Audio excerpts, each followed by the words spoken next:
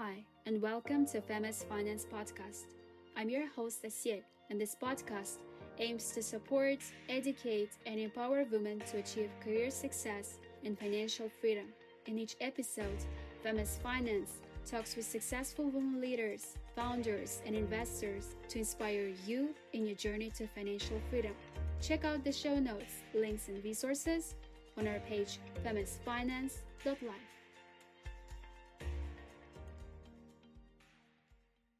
Hi, everyone, and thanks for tuning in today for another episode of the Famous Finance Podcast Show.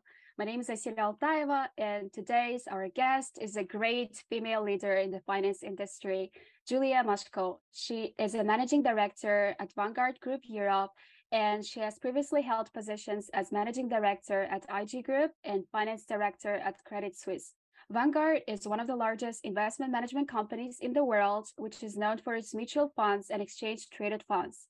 As of 2022, Vanguard has more than $8 trillion in assets under management. In today's podcast show, we have an amazing opportunity to chat with Julia and learn more about your career and life journey. Hi, everyone. Thanks for having me. Great. So now let's start by giving some context for our listeners who might not have all the information about you, and then we can provide some more details.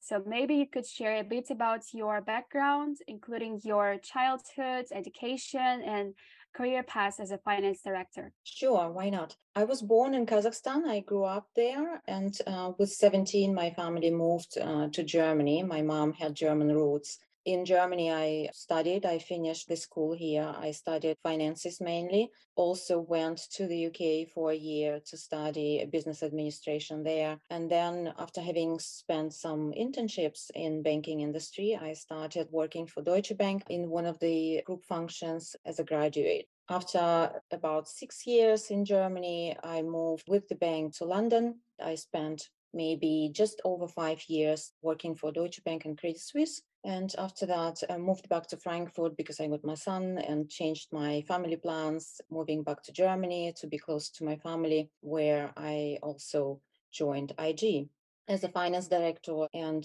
MD for the Europe subsidiary there. Spent another 2 years, and now here I am working for Vanguard for the continental Europe subsidiary that they have within the group. Amazing. Thank you so much for sharing it. I would like to ask about the female representation in the leadership roles. As we all know, there is still a lot of progress that needs to be done. So it would be very insightful for us to hear about your experience as a woman leader and how you overcome all the challenges and obstacles that you faced in your journey.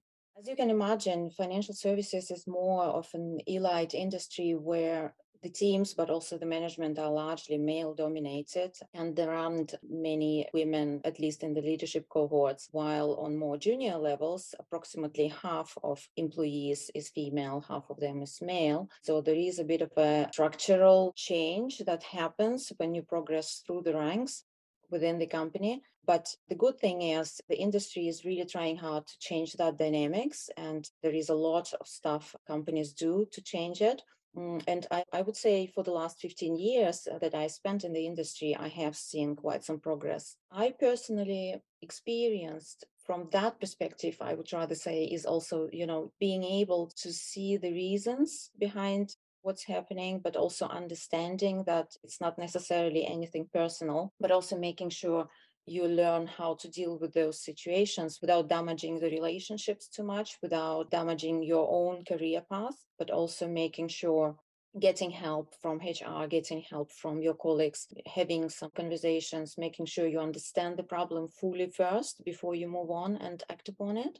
So that was quite a challenge to actually learn how to balance those things before you start taking action. And I wouldn't say that more challenges were actually linked to that aspect, but generally my challenges were that in my early years of the career, I was really trying to take any opportunity to advance and was really pushing and was very fixated on making linear progress in my career, linear and steady progress. While now, later on, I understand that I didn't necessarily pay an adequate price for it.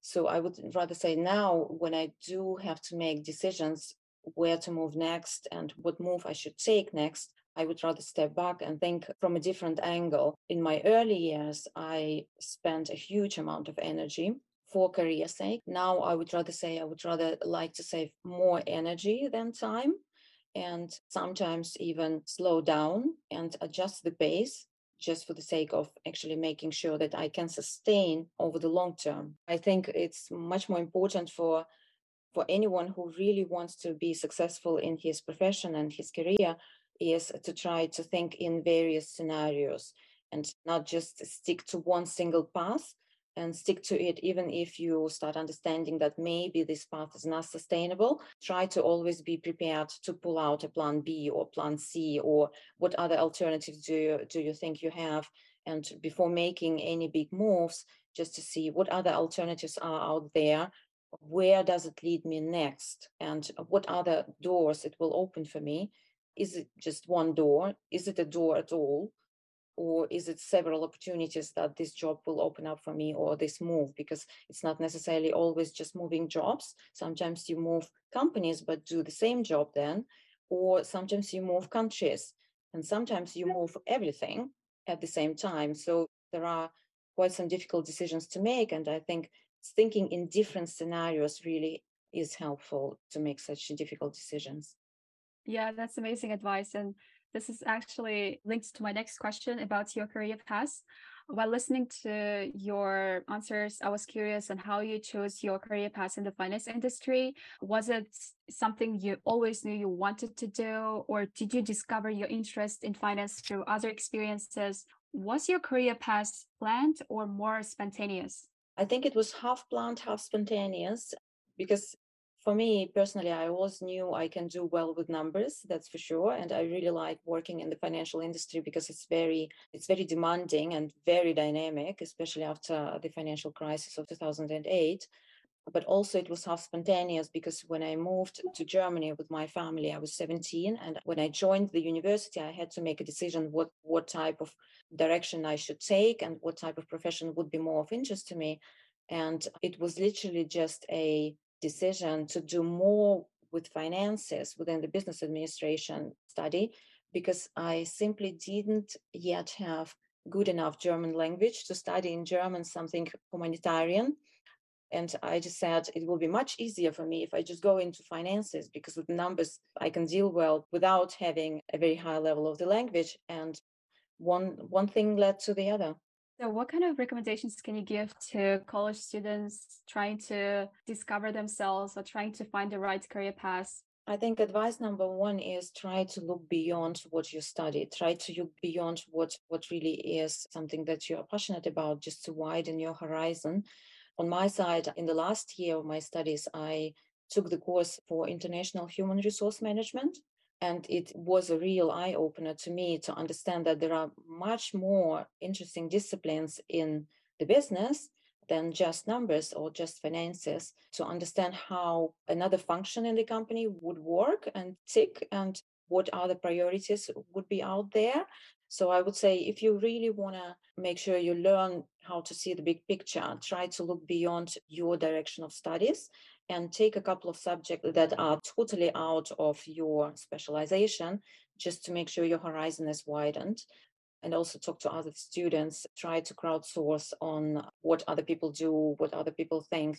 This diversity of ideas, diversity of perspectives really starts at the university. Great advice. I'll definitely consider your advice because I'm also a college student and I'm trying to discover what area to choose. Because I'm taking double major, I can choose both like finance industry and computer science and technology. So having this advice is very beneficial, and I hope it will help many of our listeners to find the right path. So now let's talk about life and career success. Can you please share with us some of your own strategies and tactics for achieving success in both your career and personal life? And I would also love to know about specific skills or books or courses that have been particularly beneficial to you in your journey. And how have you utilized everything that you've learned in your personal and professional life?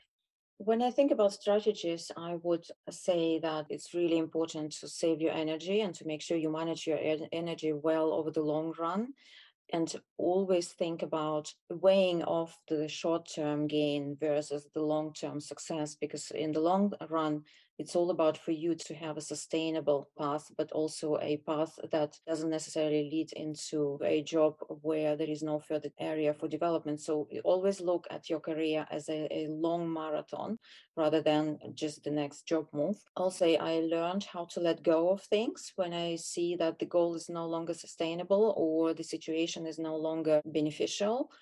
So being able to adjust your plans and being able to let go of things that you can't really hold on to anymore.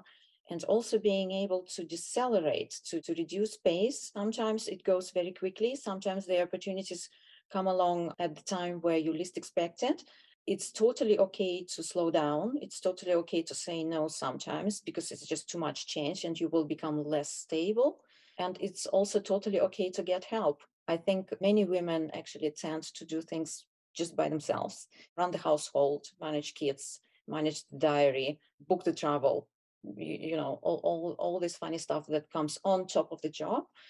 I think getting help for as long as you can afford it or for as long as you have support in the family, get it and use it. That's very important because again, it's down to managing your energy levels and making sure you can prioritize. But it's also totally okay to change priorities sometimes at different stages in life.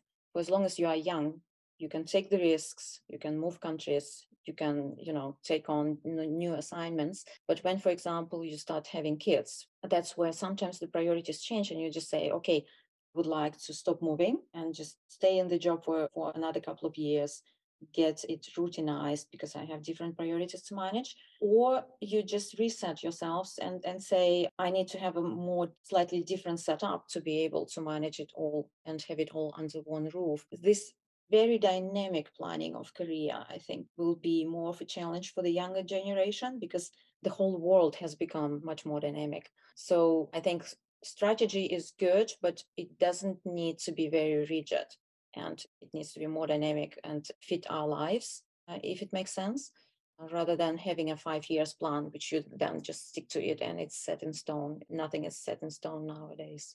Now let's talk about women representation in the investment industry. I would like to ask, what do you believe are the main barriers that prevent women from entering the investment industry and start investing? And what steps can be taken in order to encourage and attract more women to invest? I think you don't need to trust the industry in order to delegate managing your finances to a professional investment manager or asset manager, depending on how you call it. You don't need to have much trust. Trust is good, control is better, but you need to make sure that you fully understand what this manager will do for you. You need to make sure you fully understand the cost of this investment advice or of this investment management. That's also very important. You should also fully understand how you exit these investments and at what time, what sort of liquidity levels this investment has, how quickly you can get in and out, and things like that. You need to weigh off all those things, but also risks versus the chances. And then it's less about trust. It's more about you feeling more in charge and feeling more in control of what's going on, even if you delegate it to an investment manager. So I think it's more a psychological thing. And also, everyone is in charge of his and her own finances. And even if you have a great marriage and great partnership, things can happen that are out of your control. But I really think it's about how you ensure yourself for your longer term future. And this really is a task for everyone. Great. As we are Famous Finance Project and we aim to increase the number of women investors in this field, how do you think what kind of projects we can implement in order to attract more women? I think education is key, making sure people understand how the investment industry works, or what type of investments are out there, how to balance risks and chances of each investment type. Maybe also investing in good books or listening to industry leaders. We live in a digital age where you can find plenty of YouTube channels, plenty of podcasts, plenty of other sources of information where you can search for exactly right level of knowledge and abstraction that fits you, and then just listen to it daily. I think no matter how well versed you are in finances, on each level of this knowledge, you can still start educating yourself on a daily basis and just listening to the right podcasts or reading the right books to educate yourself. I think that's the very first step before you start really investing effectively. But also when you are there to start investing, you shouldn't think that you will be bound to just one investment manager, or you should be bound to just one investment type. You can still split your fortune into different investments and diversify. So there are really good products out there that spread the risks really well, like passive investment funds or exchange traded funds. They spread the risk across all markets and really helps to limit the downside while you still can take the whole upside. So it really is about the education and understanding what offers in the industry. And then you can see that really some of this may fit what you're looking for. And how you can get women to invest more is to change these psychological barriers and make women feel more in charge of their own finances. And then the second step, obviously, help with education, help with bringing in more transparency over what's out there. Thank you so much. Hopefully, with our project, with our more podcast series, and with inviting so many leaders like you, will be able to overcome the psychological barriers that many women have. Now, our next set of questions are related to investing. So, the first is about the different types of investing and what are the potential benefits and risks associated with each type. There are very different types of investments out there, depending on professionalism, knowledge, but also risk profile of the investor. So when we talk about young ladies who don't really have yet big of a fortune and who just started savings, they wouldn't go into things like private equity, etc. So I think we can leave it out there. So for as long as we are clear on what target audience we talk about, we can talk about there is real estate there. There is proved to be to offer very successful strategies to build wealth, but this is where there are two things to watch. One is the liquidity, because real estate investments tend to be very long term and illiquid. But the second thing is for real estate, because of the long term horizon, you always need to watch in what part of the cycle we are now. So, in what part of the cycle do you invest in real estate, and in what part of the cycle do you exit? Because it's a very long term investment.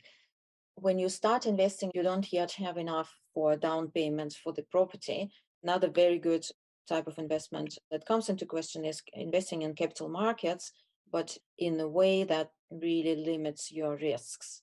And that's where things like passive investment funds or exchange traded funds, mutual funds that are passively following the markets and reflecting the market composition spread the risks across the whole market. But the benefit is your money grows in line with the market. You don't necessarily will overperform the market. Your money grows in line with the market, but you limit the downside because you spread the market risk. So that's very, very general summary of the two biggest investment types that are out there. Obviously, there is also a possibility to invest into stocks directly, into single stocks directly, which is much higher risk. Because on top of the market risk, you would have this single title risk, as we call it, where the market might still be stable and still gaining, but this specific company that you invested into might get into trouble. And this will be directly reflected in your stock price. That's just really for someone to decide personally, because the upside is much higher investing into single stocks, but also the risks are much, much higher when you do that instead of investing into investment fund. It really is weighing off the risks and chances and then comparing to the risk profile that you think you have and how much risks you are ready to take. Because in younger years, people tend to take higher risks because they have a much longer time horizon. They can still make it up if they make losses. But when you approach retirement, you start shifting into a much more risk averse profile, and you start really saying it's not about high growth anymore for me. It's about keeping my fortune, reducing the risks of losing it, rather than just pushing for growth. Because the more yield you pursue, the higher risks you really need to take. And that's not necessarily appropriate for everyone. But in younger years, individuals tend to take higher risks than later in their lives. So I would also ask some questions about ETF investment. Do you believe that an average person can successfully manage their own ETF investments, or do you recommend us to seek advice from our financial advisors? That's a very interesting question because the industry really offers both, right? There are offers which we call discretionary, where you delegate the investment decisions to the asset manager and you open up a depot or an account with the investment manager of your choice, and then they make investments for you based on your risk profile. You definitely decide on the level of risks you want to take, but then the investment decisions are made by someone else. The second choice is to open a direct depot where you decide what ETFs you invest into and how you allocate your money to specific funds. So, how much weighting you assign to each investment. I think the second choice makes you feel much more in control because you directly influence the decision and you directly decide what time you get in and what time you get out. But this is where I would say the second choice really requires a bit more knowledge and it requires more trust in yourself to do that. I can tell you that younger investors really use either of them. There is no clear tendencies that younger investors would largely use just one of those offers. That's not the case. It really depends on your personal decision, how much you want to influence yourself, how much you want to drive yourself, but also how much you already feel in the driving seat for your own money and how much you already know about the investments. How do you think, what are the advantages and main disadvantages of investing in ETFs? ETFs usually are relatively low cost investment types where at the same time you spread the risks over the whole market or the whole segment which this ETF specializes in. The good thing about it is that when you invest into a low cost product, your yield over time automatically becomes higher because you save on the cost. This really is a good way to make sure your yield is more in line with the market over time. And for the risks, I think it's a great way to make sure you limit the downside. Even if you are still young and you still have much time to catch up, or you still have enough time to build your fortune, you should still watch what risks you should really take in the market. And ETFs are a great way to reduce the market risks. The market risk is still there, but you almost eliminate the single title risk that I was talking about when you start investing into single stocks. That's not present in the ETF because it spreads the investment over a large number of companies. So, Julia, what kind of books and courses can you recommend for young women to read in order to learn more about investing? Even though I work in the finance industry, I still needed to learn how investments are made, what's out there, etc. So I would really advise everyone to try to read as much as possible, but also nowadays there are so many podcasts and YouTube channels and other sources available. I would really try to use everything that is available in order to know and to understand more how the financial industry works, but also how you can make the right decisions for you, for your future. So one example will be, and it's an absolute Bible to read, is The Little Book of Common Sense Investing from John Bogle, who also happens to be the founder of Vanguard. That book really explains well why ETFs are a good choice and how they work, but also what sort of advantages they offer. That's a great book to start with. Another one for beginners, for beginning investors. As an example, I read a book called Invested from Danielle Town. That's a book that really breaks down how she went into this thinking and how she made her first investment and how she learned to analyze potential investments before she actually made the leap.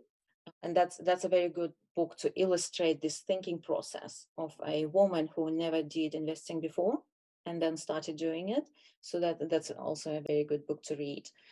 But also on personal development for women to feel more in charge of their own finances, but also more in charge of their own career, I would really recommend reading books from leading coaches, someone like Marshall Goldsmith, for example. I really think all of his books are absolutely excellent. Brandon Burchard also is great. He is the author of Higher Performance Habits. It's not necessarily finance focused, but it helps women being more driven for their own career sake. Thank you so much for commenting it. Do you have any investment role model or someone whose investment strategy or philosophy admires you and you try to emulate in your own work? I would rather abstain from looking towards a single person or a single firm because it really is a slippery slope. Because I view financial investment success as something also unique. You can also define something really personally suitable for yourself, but not necessarily suitable for someone else. And this is where I would rather say learning the hard skills and learning about finances, learning about how you manage them will be much more beneficial rather than looking towards one single person or one single firm. Thank you so much, Julia. I really enjoyed our discussion, and I believe there's so much more to discuss about investing and finance. Even last time when we talked about investing, it was just like a lecture, and I learned so much from you. So thank you so much. And before wrapping things up, do you have any final thoughts of motivation to share before we conclude our first conversation?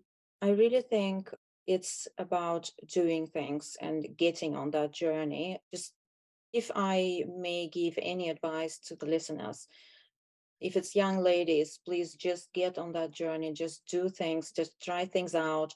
Mistakes happen. You can still forgive yourself and move on. You are young enough to make things up later on. Just try not to take excessive risks, diversify, educate yourself as much as possible before taking action. But do try to get on that journey and feel more in charge for your finances and for your career. You are in the driving seat and you are the actual pilot on that plane. Don't be afraid of making mistakes. You have still time and energy to make this up. Amazing. Thank you so much, Julia. Yes, thank you so much for taking the time out of your busy schedule and joining us today. And for our listeners, thank you for listening to us. And as Julia said, be the driver of your own journey and become financially independent. Thank you for motivating and inspiring us. Thank you so much for listening to the Feminist Finance Podcast. Be sure to subscribe to our RSS feed and all major podcasting platforms like Spotify and iTunes. And as always, if you enjoyed our podcast episode, please take a screenshot and post in your stories and tag me. Don't forget to follow, rate, and review the podcast and tell me your key takeaways.